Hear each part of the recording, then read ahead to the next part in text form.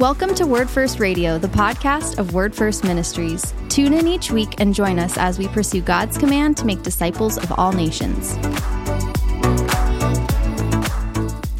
What is up, you guys? Welcome to Word First Radio, the podcast brought to you by Word First Ministries. I am your host, Jacob O'Neill, and as always, I'm joined by my friends Cameron and Bailey. Hey. Yo. Bailey, pray us in, man. Of course. Lord, we ask today again that you would help us to just recognize how we can present your gospel more clearly to others, and just how we can recognize the barriers that they might have in their minds, and how we can help to overcome those barriers and even use them in our conversations with them. So, Lord, we love you. We dedicate this time to you in Jesus' name. Amen. Amen. Thank you, man. And as you mentioned in your prayer, we are continuing, that's the word. That's the I'm one. going to do contouring. Yeah. Continuing our series on barriers, unpacking some of the potential obstacles that people might have between them and Jesus, some of the ones that we've experienced here doing evangelistic work. Last week we had a great conversation on science and faith, and that was a lot of fun, but now we're going to have a very serious conversation about something pretty serious. Yeah.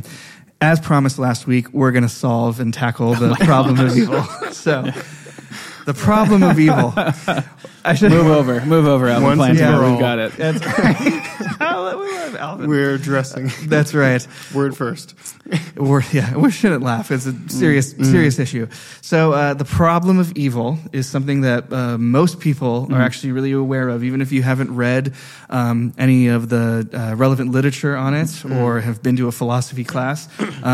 People are very familiar with this tension that exists, that is perceived to exist between the Christian worldview, the gospel message, and the existence of evil and suffering in the world. So Cam, our resident apologist. Okay, all right. Whew. Okay. How about just real quick, you define the problem of evil for us? Because I think a lot of people kind of intuitively know what it is. They intuitively perceive what the problem is. But let's just get it on the table. What is the problem of evil? Yeah. So the problem of evil has been explicated for a long time. Yeah. And it's intuitive. So I would say that probably most Christian apologists would tell you that the problem of evil is the most difficult problem to address. And I would dare say that it's not because there are no good answers. It's that the problem of evil, uniquely among other objections to the existence of God, has a deeply emotional and even a pastoral component, I would say. So the difficulty about it is even if you have an intellectually true answer, it's not necessarily satisfying, Right. such that that you go, oh, okay, because the heart of the matter hasn't necessarily been answered, right? Even though the problem can go away, it doesn't feel like it's gone away, and it doesn't necessarily address my life, right? Even though there might be a good, valid, true answer on the table. So the problem of evil is there. Gosh, there's a lot to say, but I'll start with it's something like this. Christians describe a God who's a certain way. So we believe in fact, we described him a couple of episodes ago when we were talking about the gospel just as such. That God is perfect in knowledge and justice and goodness and wisdom. Right. And they go, okay, so you keep describing this God to me who looks like that, but that kind of being is incompatible with some features of the world that I see around me, namely evil and suffering. And the kinds of evil and suffering that we talk about as we discuss this kind of problem might be different. So it might be gratuitous evil and suffering, which is, you might understand how some amount of evil and suffering are either created by mankind or sort of metaphysically necessary given the features of the universe and the constraints of humanity or something like that. Some of that you can explain and go, okay, but there's the extra stuff that doesn't look like there could be any reasonable explanation for its existence. If your God is like this, then this kind of evil and suffering for sure shouldn't exist. They can't commingle. And like I said, that's also tends to be a very personal problem. Like that's in the abstract. You forgive me. I don't think it's that difficult to answer in a way that's intellectually satisfying. Sure. But when someone asks me, if your God exists, why am I suffering like this? And people really suffer in really horrifying ways. And so most people who are dealing with the problem really see it in two main varieties. There's a logical problem of evil. Logical problem of evil says the kind of God you're explaining is incompatible with the existence of evil that we see, and it's usually presented as a trilemma, that if God is all-knowing and he is all virtuous and he is all powerful, then he can't be all three of those things and evil exist. So the existence of evil implies that God is either not all-knowing, so he was ignorant of the evil or doesn't know how to solve it, that he's not all good. He allows gratuitous evil and suffering because he's not perfectly virtuous. He's powerful enough to stop it and knows how, but chooses not to because he's not good. Or he lacks the power to put an end to the evil that we see. And so in any case, God can't have all three of those characteristics. God either doesn't know how to get rid of evil, won't, or can't. Right. Okay. He won't because he's not good. He can't because he's not powerful, or he doesn't know how to because he's not all-knowing. And of course, Christians claim that God is all three of those things. So now we've got a question to answer. Mercifully, Alvin Plantinga put this basically to bed. I mean, it's really rare throughout the history of philosophy where an argument is just thrown away, like where everyone goes, "Oh, yeah, that solves that. Okay, moving on." This is one of those examples. But it turns out, and I won't. Maybe we'll spend time on it later. I don't know if now is an appropriate time. But basically, Alvin Plantinga shows that the existence of evil and suffering is not at all logically contradictory to a being that is that way. And it's conceivable that God could have all of those attributes and still allow suffering for some reason. But, and he offers just one. In fact, he offers one. This doesn't even have to be the reason, but he offers a free will defense, and he also offers. He says, "Look, all we need in order to break this trilemma is a morally sufficient reason for God to allow this evil." So if it's possible that one of those exists, then there is no logical contradiction between a being of this type and the kind of evil we see in the universe. So that's the logical problem of evil. Not much time is spent there anymore, because the truth is there isn't a logical problem. You just have to posit the possibility of a morally sufficient reason to allow evil. You don't even have to have a true one. It just has to be logically possible, and you don't have the logical problem anymore. But then there's the kind of problem, the people who deal with it or who spend time thinking about it and talking about it call it the evidential problem. Or the evidential argument or something like that.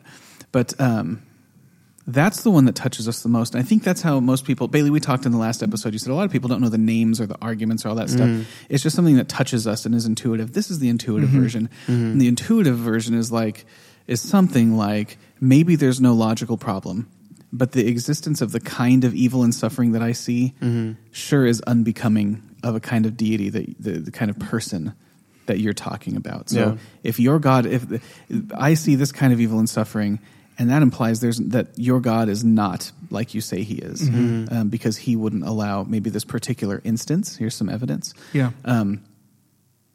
Or that any, I'll leave it there. There's a lot to say, and a lot of smart people have said a lot about it. But the idea is basically that the evidential problem is that this kind of suffering is evidence against God's nature being the way that you Christians describe it to be. Yeah, I appreciate you listing those and unpacking them. The logical problem of evil versus the evidential problem of evil, which I think most of our time should be spent on. I think that what touches people deeply about this issue is that when we're talking about evil, like we're not just talking about like what are called like moral evils. So those examples of those would be like shootings or like drug overdoses or if God is real, why are people so wicked? Right. And I think a lot of people, even those who aren't Christians, kind of like understand that, like, okay, people are wicked, right? People can do evil things. Right. But then there's the natural evils, the kind of evils of like tsunamis or hurricanes or diseases that kill people. And it's like, there was no moral decision of like someone to be like, I'm going to cause a hurricane to destroy a village. And it just happens. It's part of the way that the world goes. And it I think rightly causes people to like scratch their heads a little bit and be like, why would a God who is loving and powerful and good and all-knowing, allow those Right. kinds of things to happen. Right. If your God is like this, then why Krakatoa?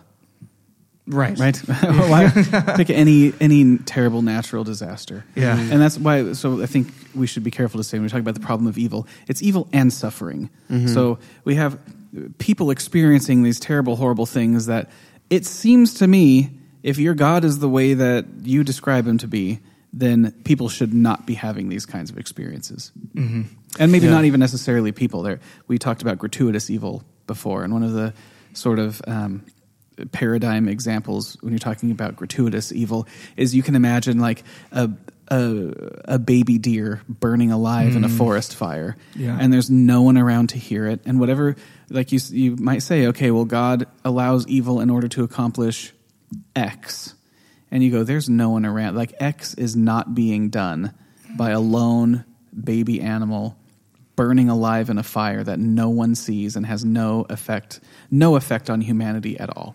And so that's something we have to wrestle with. We go, okay, maybe there is inexplicable suffering in the universe, and why wouldn't God end that? Like, he could do a miracle, and he could stop the fire right there. Like, there's stuff he could do that would not at all, that doesn't seem to have any impact. Like, it would avoid all of the answers that Christians classically have given for why God allows evil. Like, that doesn't affect anybody's free will. It doesn't. It doesn't expose. It doesn't overexpose God, and therefore violating our free will because he's revealed too much of his nature, like the flaming sword in the sky, etc. So it's tough. It's a real problem. But I think that there are very good answers and responses. Yeah, and we'll get into those, but. You have any thoughts on that? I just emphasize, like you guys already did emphasize it a ton, but the fact that this one really is like it's probably the most intuitive, at least today, the most intuitive problem that people come across when you bring up God, and this is one of the first things that I think comes up for almost everyone's mind, and it is much more of a like pastoral, emotional question that needs to be like addressed in that way. Whether you're telling the gospel to someone, and like in experience, like we've encountered this problem or this roadblock when sharing the gospel with people, and even more so, like I've encountered this problem in our ministry at the Orchard. Like, and it's not always in a hey, here's the gospel, and then someone responds with, well, why does this happen? Most of the time, it comes up just when you're talking about God in someone's life, or when you talk about God at all on a personal level with someone, and there's a hurt or a deep pain somewhere in their past that is instantly like brought to the top of their heart or mind, and they just lay that out before you, and they're like, well, how can you say all that stuff about God? How am I supposed to believe that? How am I supposed to follow this guy? Knowing that this happened in my past, like how do I possibly reconcile that? So it's like you're saying, it's a very pastoral, very emotional, evidential question. And it's not just when sharing the gospel. Like it obviously comes up when you're sharing the gospel. It follows us in our Christian life. Where is God in the midst of this? So sure enough, we can look at our past and say, where was God then? We can look at our present and the present of the people that we know and love, like who go through really tragic, horrifying things. Where is God in this? Just in our normal walks. Like we can be Christians who are totally on a like upwards trajectory with God. But just wake up one morning and we're confronted with that question, like burdening our souls. And we're like wondering, for me, like the baby thing, like obviously I don't think having the blessing and miracle of a baby in my life is comparable to the suffering that we're referring to in the world. But that can be a thing in my life that causes me to question, like, what is God thinking? Like, why is he giving me a baby when I don't have finances secured and like all these different things? I don't even know how to work one.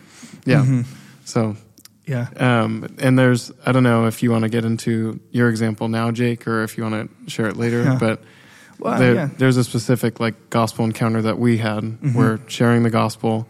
I don't think we got really into the detail of what the problem was for the gentleman, but there was. And that's, thank you for that setup, because I was actually going to jump right into that. In Norway, personally, this is the objection that I hear the most when I'm evangelizing to Norwegians. So it's normally comes out in a way where they're like, I was a Christian when I was a kid, and I believed in God and went to church a lot.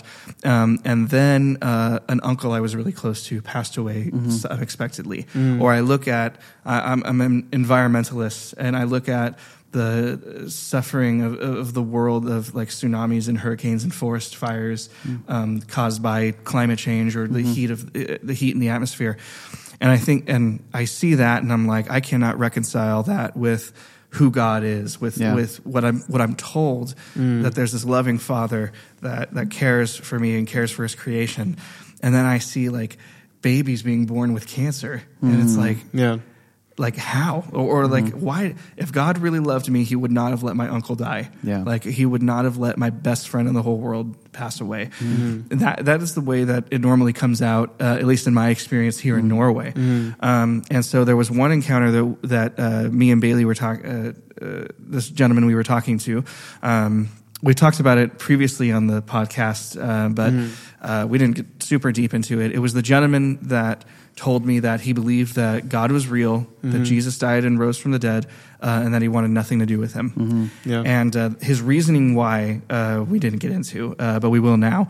The reason why that he didn't want anything to do with God is because he believed that the God that exists, the Christian God, is an evil sociopath. That because, and the example he used was because there are people who exist with gender dysphoria, people who believe that they were born with male chromosomes and male sexual organs, but they believe that they're women on the inside, and that's a. I don't know if this guy struggled with that or if that was part of his past. I imagine.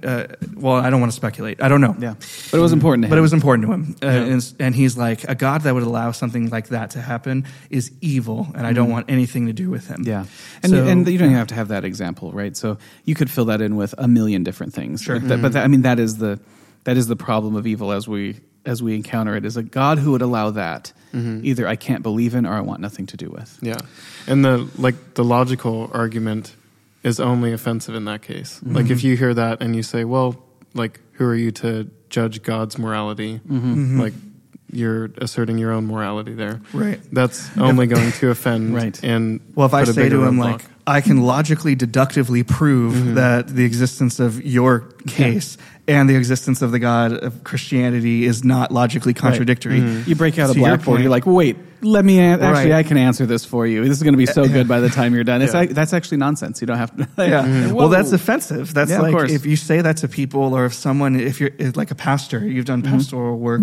I've had the opportunity, not as a pastor yet, but to counsel youth group students. Yeah, of course. Talking to me about like, man, my parents are getting divorced, and it is a burden on my soul, and I can resonate with that. If I were just to turn off my emotional human brain and just be like, wait a second, your parents are getting divorced is totally logically compatible with the God of Christianity. That's offensive. That doesn't reach people. Actually, there's a morally justifiable reason God's allowing this to happen. Don't you feel better now? Yeah, and they never do. Right. When you talk about that, it's good to talk about the logical defense when you're teaching a class or if you're filming a podcast. But when you really are talking to people and trying to empathize with them and trying to introduce them to Jesus, to your point, I think that's such a great point. That's why I'm talking about it so much, is that it just doesn't do the job. It's offensive, and it doesn't reach people. It doesn't make them love Jesus more. It just makes them hate you more and think that, wow, that guy really knows a lot of stuff, but he didn't really help me with what I'm struggling with. And that's interesting. That's a really great insight. And so obviously this is something we've thought about in our personal lives and our relationship with God. Let's pass it over to you, Cam. Sure. How do you kind of reconcile this? How do you deal with the suffering that's happened in your life whether it be human-made evil or naturally occurring evil. Yeah. How do you reconcile that with the fact that you believe in a God who's all-knowing, all-powerful, and all-good?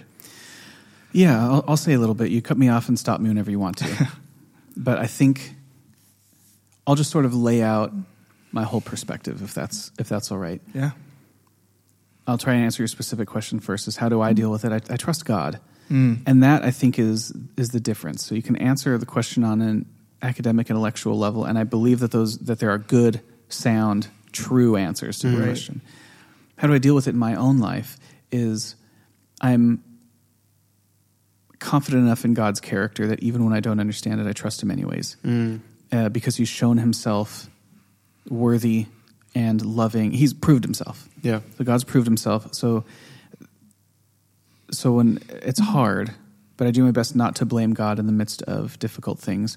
And Scripture gives us these wonderful assurances that God has proven true also. The assurance that the things that man intends for evil, God will use for good. And that he'll make goodness out of awfulness. And he's done that over and over again, and he's used it to help me to grow and to understand and to be more like him. So because I have the confidence, because I have the assurance of what I've seen God do in the past and I know his character, then in the midst of something that even is difficult to explain, and there's hard stuff, and I am sure the hardest is yet to come, but in the midst of that, I'm not quick to blame God for it, but I understand that he will use it to make me more like him. He will bring good things out of it, and we've all seen that, and that he's not to blame morally, while I can also believe that he could have prevented this if he wanted to. Like God could have prevented this if he wanted to, but I trust him enough. But somebody who does not believe in God and has no relationship with him has no reason to have that kind of confidence and assurance as they look around the world and see all these awful things. So sometimes I might make an example like this. This is one of those answers that's not super satisfying, but I believe is nonetheless true. For me, you can imagine. So you guys know my daughter Cheery. Let's do Celia. She's younger and more precocious. But you can imagine that she has an inflamed appendix, and it's going to burst. And if she does not get it operated upon and, in fact, removed right away, she will die. And so now imagine explaining to her, listen, what we need to do is we're going to take you to a stranger, and we're going to strip you naked, and we're going to knock you unconscious and put you on a table, and then we're going to cut your body open and start taking stuff out. She might not think that that's a real good answer to my tummy hurts. Right? She might go, you're going to what? Yeah. We're going to put you in front of a stranger naked and put you on a table and make you unconscious and then cut open your body and start taking parts out. Sure. I try and view my suffering the same way. So I can imagine just the epistemic distance between myself and my 5-year-old. I know so much more than she does. And that distance between her and me is minute compared to the distance between myself and God. So if I can see, from my perspective, I can see, no, actually, Celia, this is what will save your life. And I understand that you don't get it, and I understand that it sounds like torture. And imagine there's a time before there's anesthesia, right? We're just going to hold down your limbs so you can't stop us from doing this and cut open your body, right? So make your own example. But I can actually explain, I know as a father, this is what's required to save your life. So right now you're in pain, but your pain is going to turn to death. And unless you let me do this to you, you will die, and death is forever. I don't know if that's ever going to sink in, but what do I expect her to do? I expect her to trust me. Celia, do you trust me? And she trusts me. And why does she trust me? Because flawed and broken, and I guess I'm speculating that she would trust me. And maybe she won't, because she doesn't let me do really easy stuff sometimes, like brush her hair. But you can imagine the world in which she does trust me, and the reason she would is because I've proved myself trustworthy in those instances before.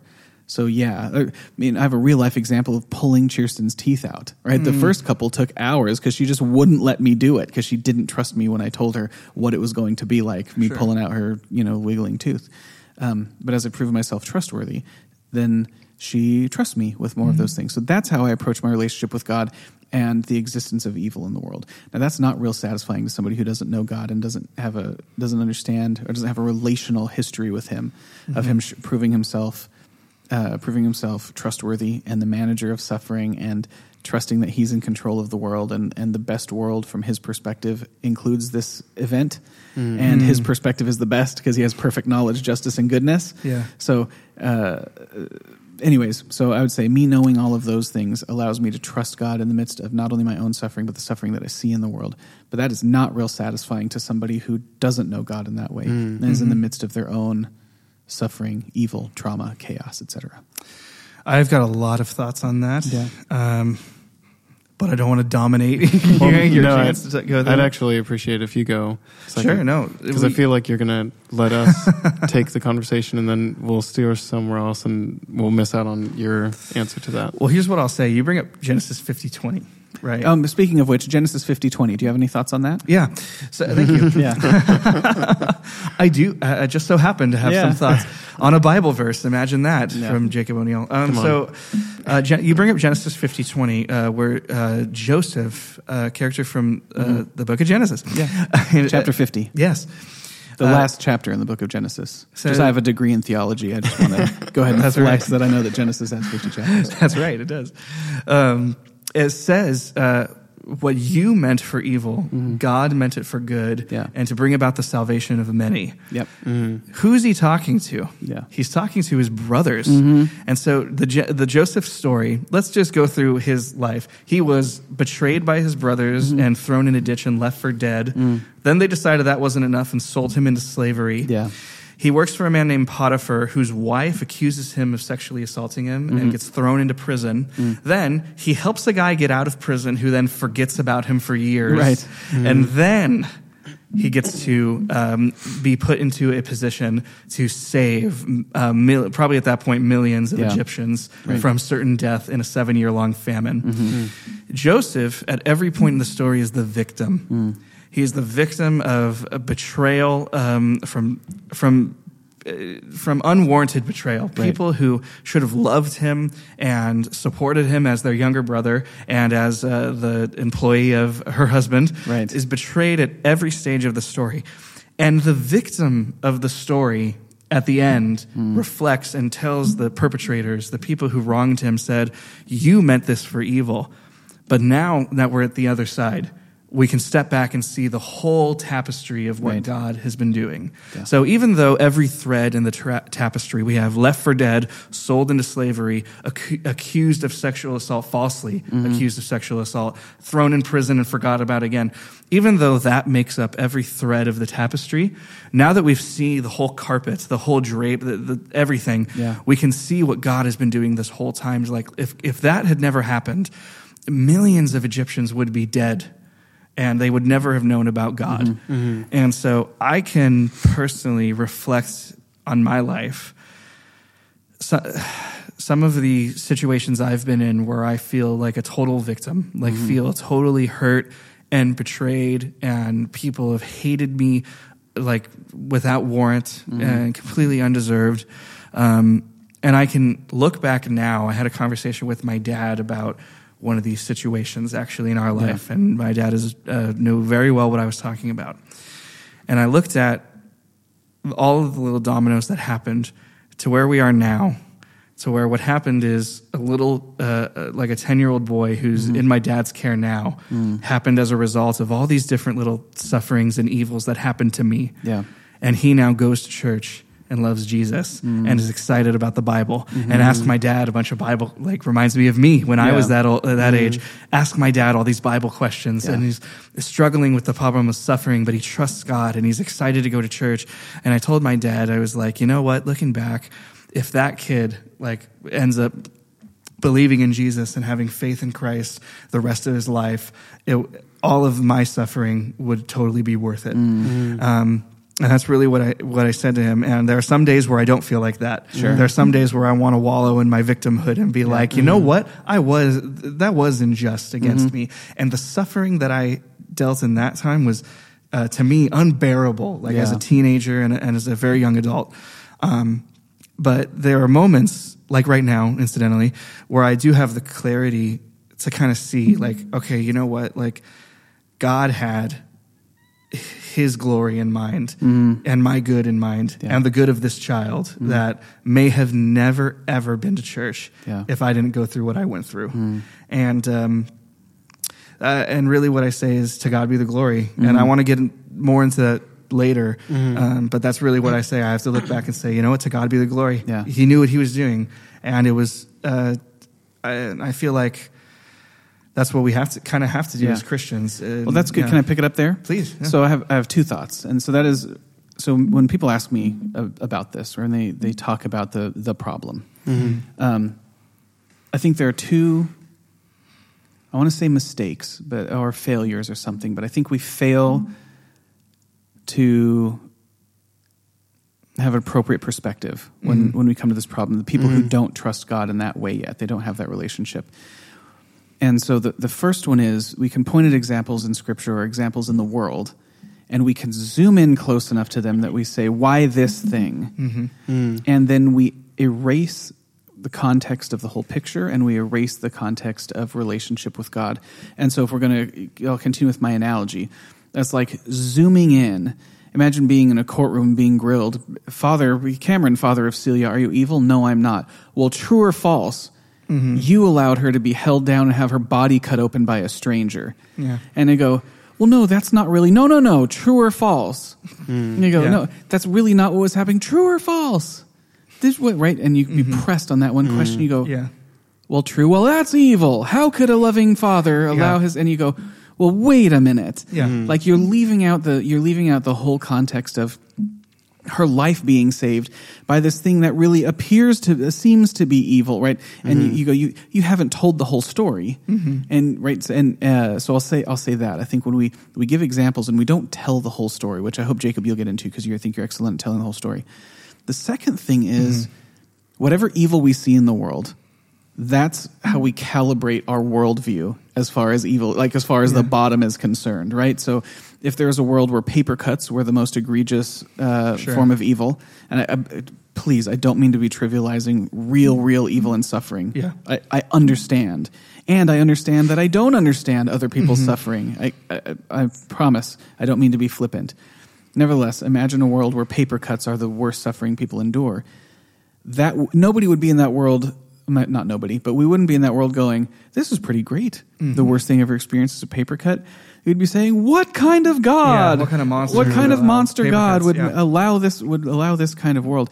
And the truth is, we can imagine a world with way more suffering, way worse. And that's just inside our limited imaginations, right? Our broken, limited, stupid human imaginations. We can come up with worlds that include way more suffering. And so we don't give God credit for the extent to which he limits the suffering and specifically limits the ability of evil humans to inflict suffering on one another. Yeah, so you could imagine some kind of sadist who loves to torture people, but and forgive me, I don't mean to be flippant, but he can really only torture like one person at one moment. He can't bilocate and torture two people at a moment, or be omnipresent and torture an infinity of people all at once, or however many people exist or whatever. He can't do that. He literally can't carry it out.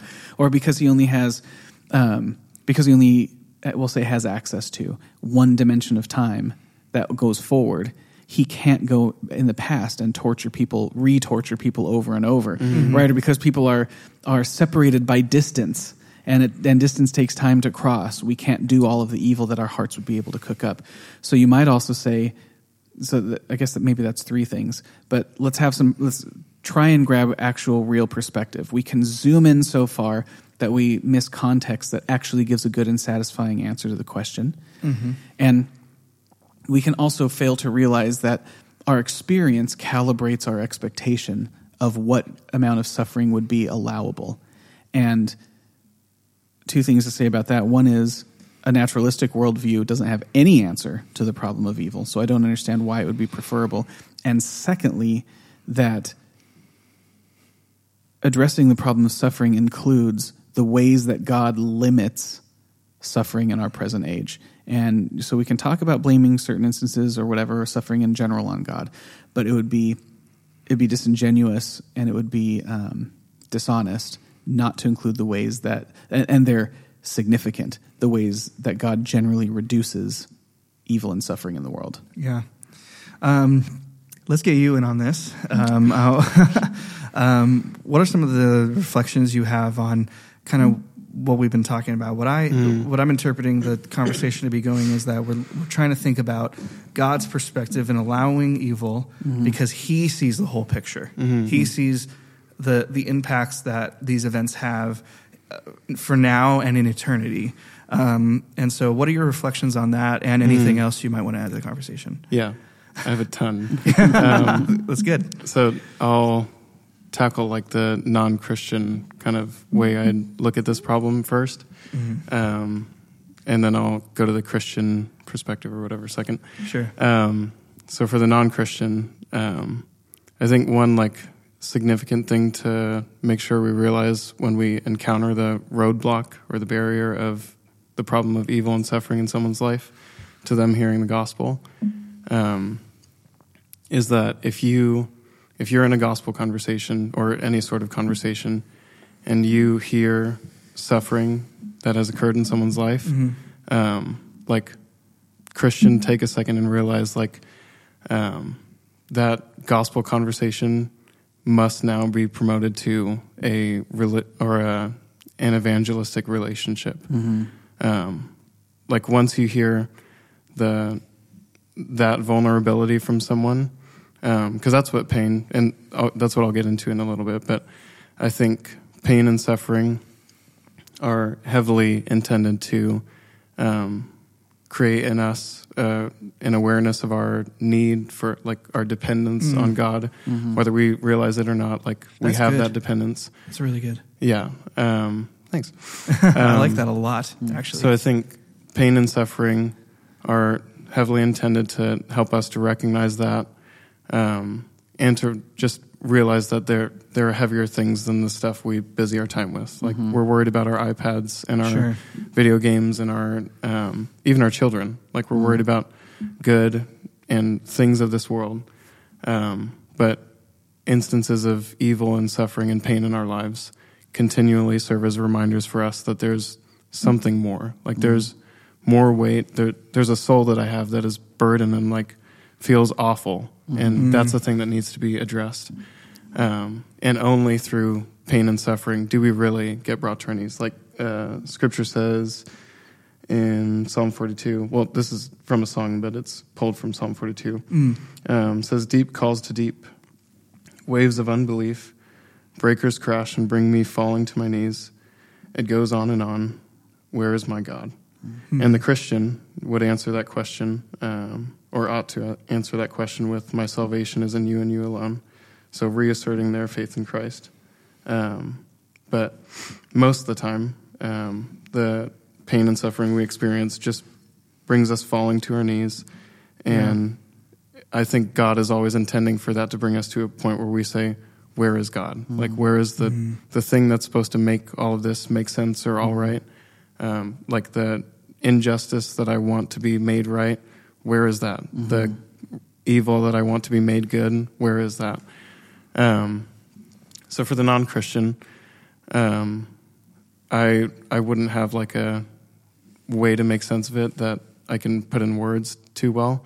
I'd say just if a Christian hears those words of suffering or pain from a non-Christian, then like it's your task right then in that moment to elevate that from a gospel conversation to an evangelistic relationship where you realize they've opened their heart to you.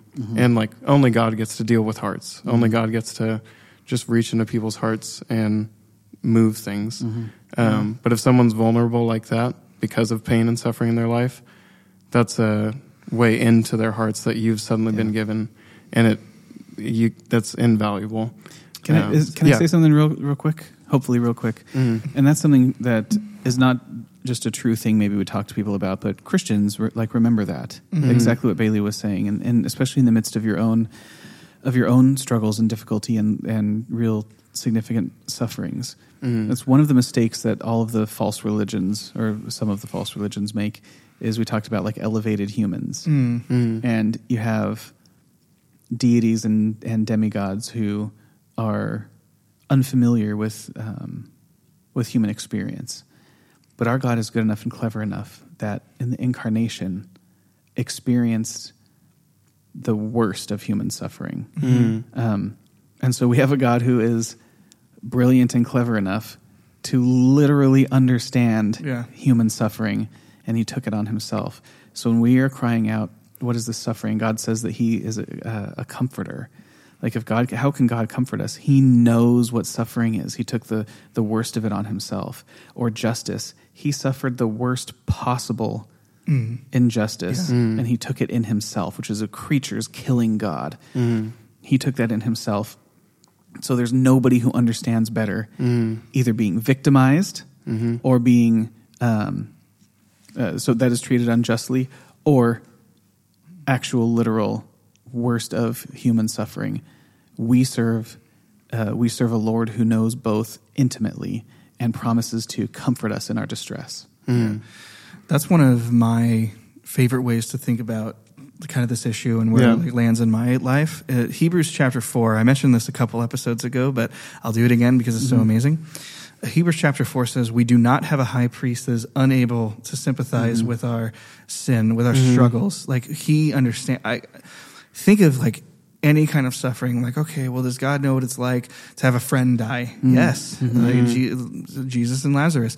Does God know what it's like to have debilitating anxiety? Yes. The night before Jesus was crucified, he is sweating drops of blood because he is so anxious about the suffering he's about to go through and the injustice he's about to face. And to Bailey's point, that suffering and that pain, very oftentimes for us, is the pathway that can lead us right back to God. That tells our soul and makes our soul thirst for a Savior. And what's interesting is, now that I'm thinking about it, Jesus learned the same thing in the incarnation.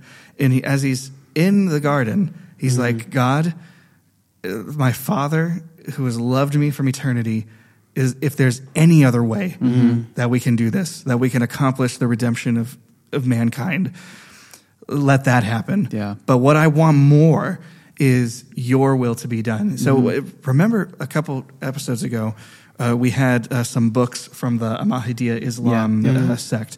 And in one of those books, we didn't get a chance to talk about it, and that's fine, called Christianity, A Journey from Facts to Fiction. And it's trying to debunk Christianity, and it's a terrible book. It's a terrible argument against Christianity. Yeah. But one of the arguments he uses is that, well, Jesus prayed for this cup that's in the hands of the Father, this cup of suffering and wrath. If you look at Old Testament imagery, it depicts God's wrath being contained in a cup many times. Jesus prays for this cup to be removed from him.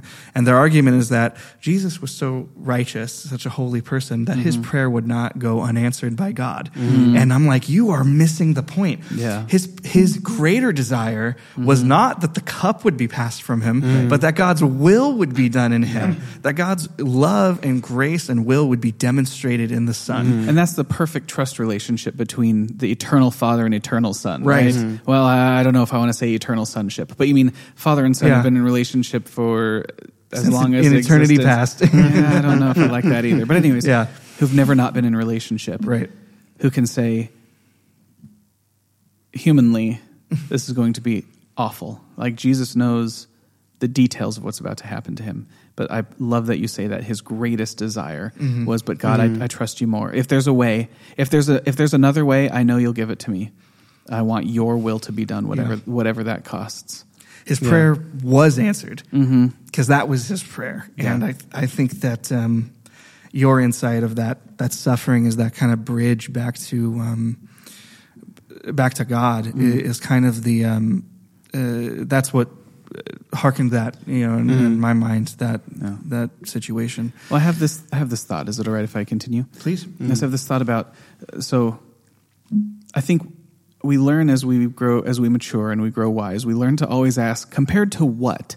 So when we have a question about just something that's wrong or something that seems imperfect or broken to us, that just comparing to our perfection, or not even that, not even having a comparison, just saying this bad thing, therefore something. We have to ask, is compared to what? So that's one of the things that I like to think about when we're confronted with the problem of evil, is say, well, compared to what?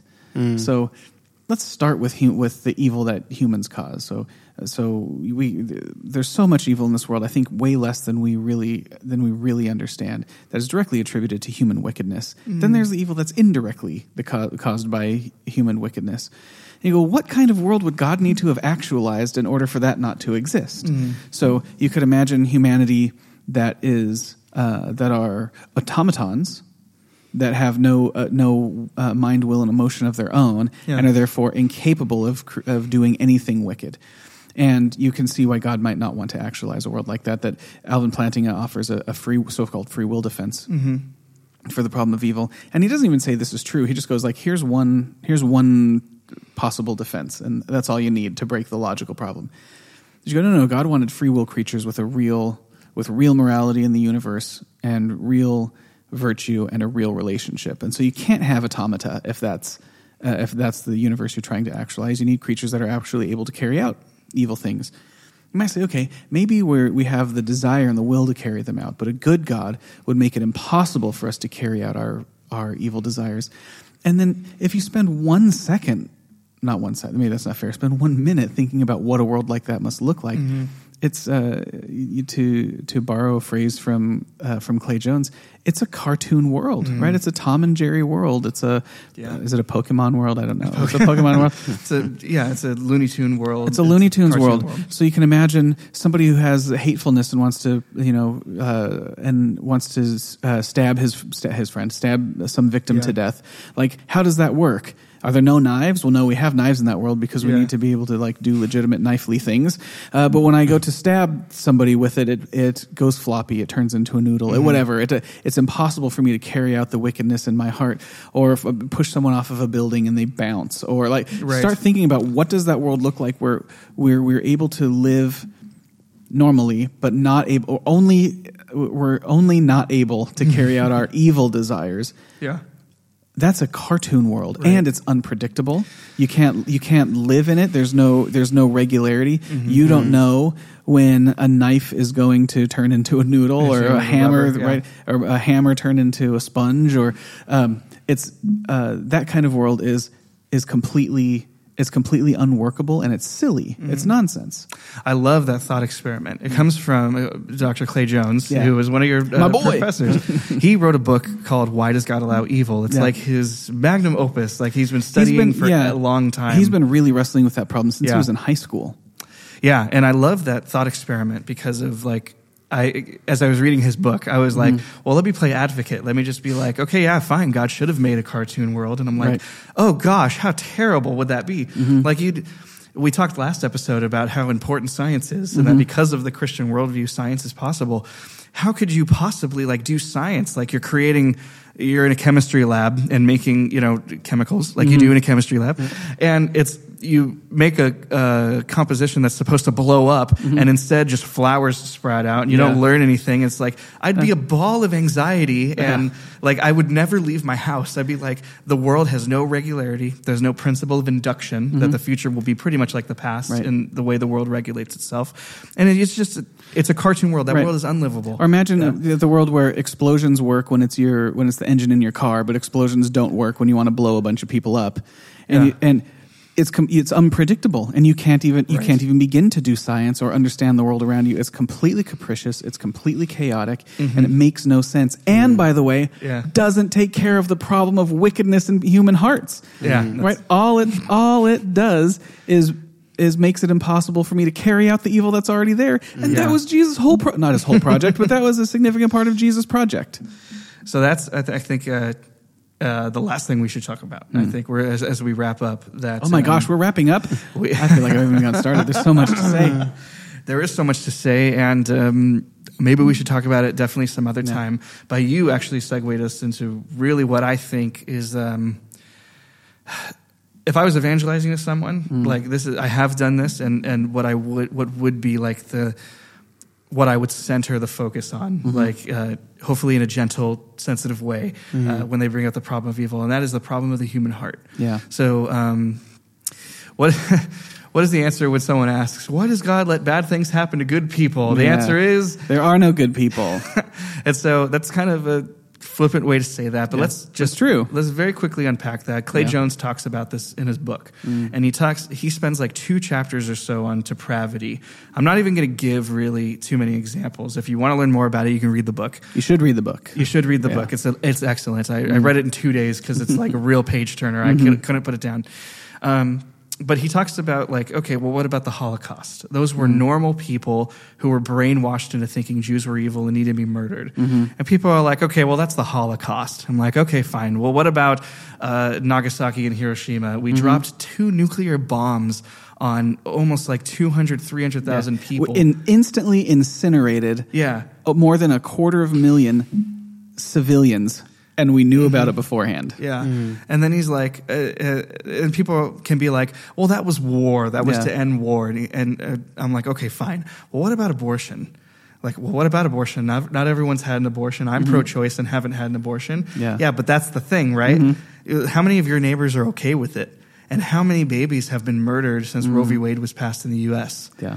And so his point is like, the problem is that all of these things, all of these examples, the source of evil is the human heart. And what God accomplishes in the incarnation and the atoning sacrifice of Christ, and his concern this whole time has always been the human heart. And so I have a couple of examples from the Old Testament to kind of show this, but we have from Jeremiah 29:13. It says, "You will seek me and you will find me, but only if you seek me with your whole heart." We have the first and greatest commandment is to love the Lord your God with all of your heart, soul, mind, and strength, meaning that everything in your human being, everything that drives your mind, will, and emotions, you need to love me with all of that.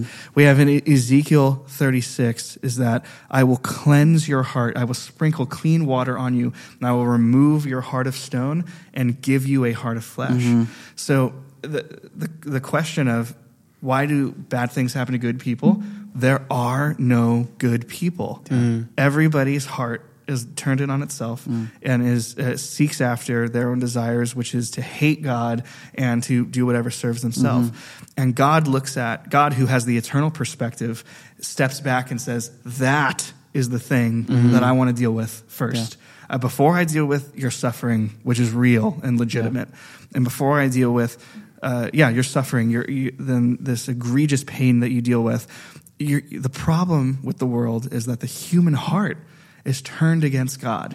And so when God allows that pain and suffering, I keep going back to the thing you said because I think it's genius, is that's what creates the bridge to the human heart being replaced with a heart of flesh, where God's Spirit dwells inside of us and gives us a new life and it gives us a new heart with new desires, ones that say, God, I don't want to go through this suffering. If there's any other way that I can live this life without this suffering, like let that happen. But not my will, your will be done. Well, and there's so much to say. But if you take a perspective that I think is the right one of the world, which is that God has given us parameters.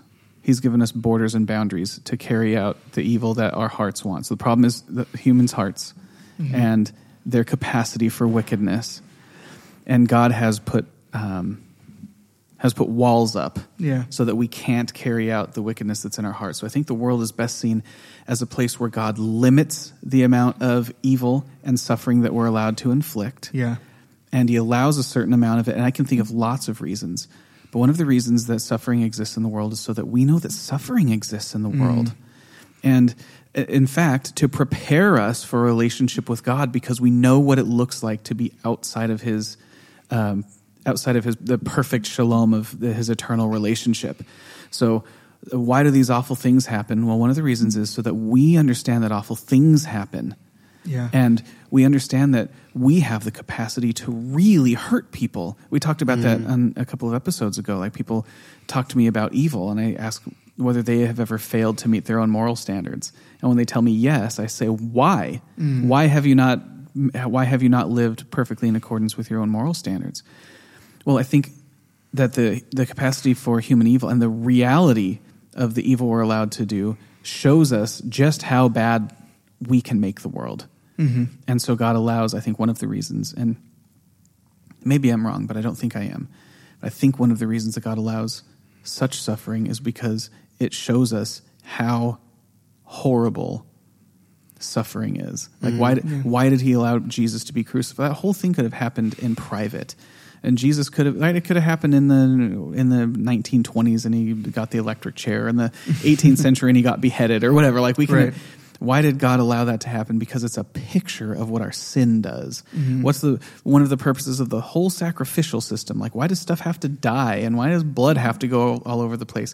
Because it shows us how awful sin is. And if we don't know that suffering is a thing, we won't know that suffering is a thing. And we'll have an even higher opinion and view of our own virtue, which is not something humanity is suffering right now, right? We do not suffer on account of not know of. Let me say it this way: we overestimate our own virtue all the time. There's no one who goes around thinking, "Man, I'm really evil." I mean, Christians do, and not in a pejorative way, but we recognize that there are depths of sin. So that's one thing. But the evil people think they're doing all right, right? Everyone in jail thinks that they got a raw deal.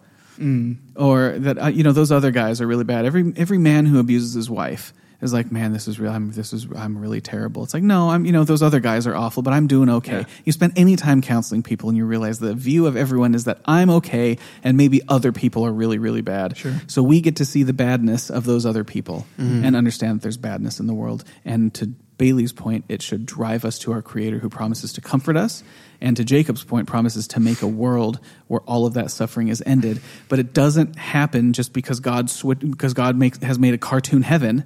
It happens because we have experience in this life preparing us for the next to see the consequence of evil and sin and rebellion against God, and actualizing a world that God hates.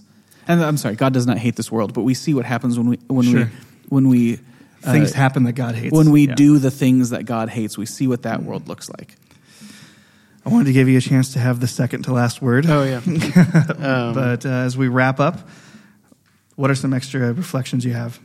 I think I'd just say, like, the in an evangelistic relationship or conversation, like, obviously you can't, you have to be wise about when you launch all of this kind of information at them. Sure. So that's why I think, like, realize that this is a relationship now, and, like, this needs to happen over time. And, like, my job isn't to tell them how unjust Jesus' suffering on the cross was.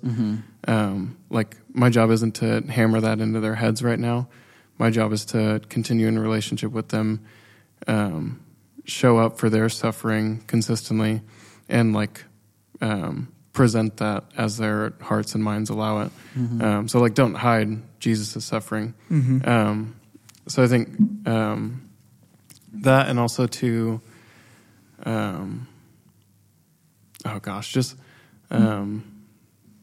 like, realize that the suffering. What can you summarize really quick what you just were saying? Because so what I'm saying is, one of the reasons there's suffering in the world is so that we know that there's suffering in the world. Oh, I remembered. Sorry.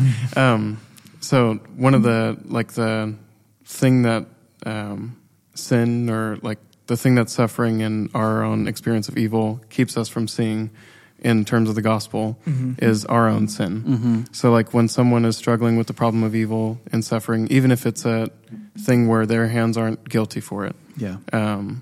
Uncle died. Them focusing on that is essentially an assertion of their own righteousness. And it's essentially us getting caught up saying, like, I'm good. I don't deserve this. And, like, it's us focusing on that and wagging our finger, questioning God. And our energy is spent doing that rather than realizing there's blood on our own hands. And that's the thing that needs solving. Right. You've been that question in someone's life. Yeah. Someone has asked, if God is real, why is this happening to me? And it's your fault. Yeah. Yeah. So just to realize that, like, it might not be the time right now when you hear the problem of suffering come out of someone's mouth, but one thing that's occurring there is they're seeing that much more emphasized in their minds than they're seeing God and their relationship with Him. Yeah. So like that's your ultimate goal, is to show them what that relationship looks like right now, which is non-existent, dead, broken. But like right now you have a path to their hearts and a way that you can connect them to that clear picture of God. Yeah. Could not have said it any better myself. And so I think the thing that we'll leave it on is that we've had lots of reflections, lots of very serious reflections about, this issue that deeply touches people. And the thing to remember, the thing that gives me the most hope and the most confidence is that we have a God who, from before the foundation of the world, planned that He would become a man, take on flesh, and suffer with us. And the only innocent man who ever lived, who created this world, was beaten, tortured, and crucified by His creation according to plan, so that He could make a way for our sins to be forgiven and to live with Him. And that God could use that, the most evil event in all of human history, to produce the greatest good for us and the biggest glory for Himself, means that God can use the suffering in my life and in our lives, and whoever's watching this and in your life. God can use that suffering to produce a good for us in this life and in eternity, and glory for Himself. And that those two ends, good for us in eternity and glory for Himself, in Scripture are the tapestry. It is the mosaic, the painting that God has been painting this whole time. In eternity, we get to step back and see it. God will restore the victim. He will take in the orphan and comfort the widow. And God will do all of that and wipe every tear from our eye and restore the world to its original intent, where there is no suffering. And that's amazing, glorious, good news. And we appreciate you guys watching and thinking through some of these issues with us. I hope it's my prayer that anything that we said was able to help you and strengthen your faith and help you think through a very difficult, serious issue. And we hope you'll tune in next week to talk about in another very serious issue about potential barriers to the gospel for people here in Norway and around the world. So we'll see you again next week. Thank you so much for listening to Word First Radio. If you like the podcast, please like, share, and subscribe. If you want to learn more about Word First and how you can support the ministry spiritually and financially, check us out at wordfirst.us. We hope you've enjoyed this episode of Word First Radio, and we'll see you again next week. God bless.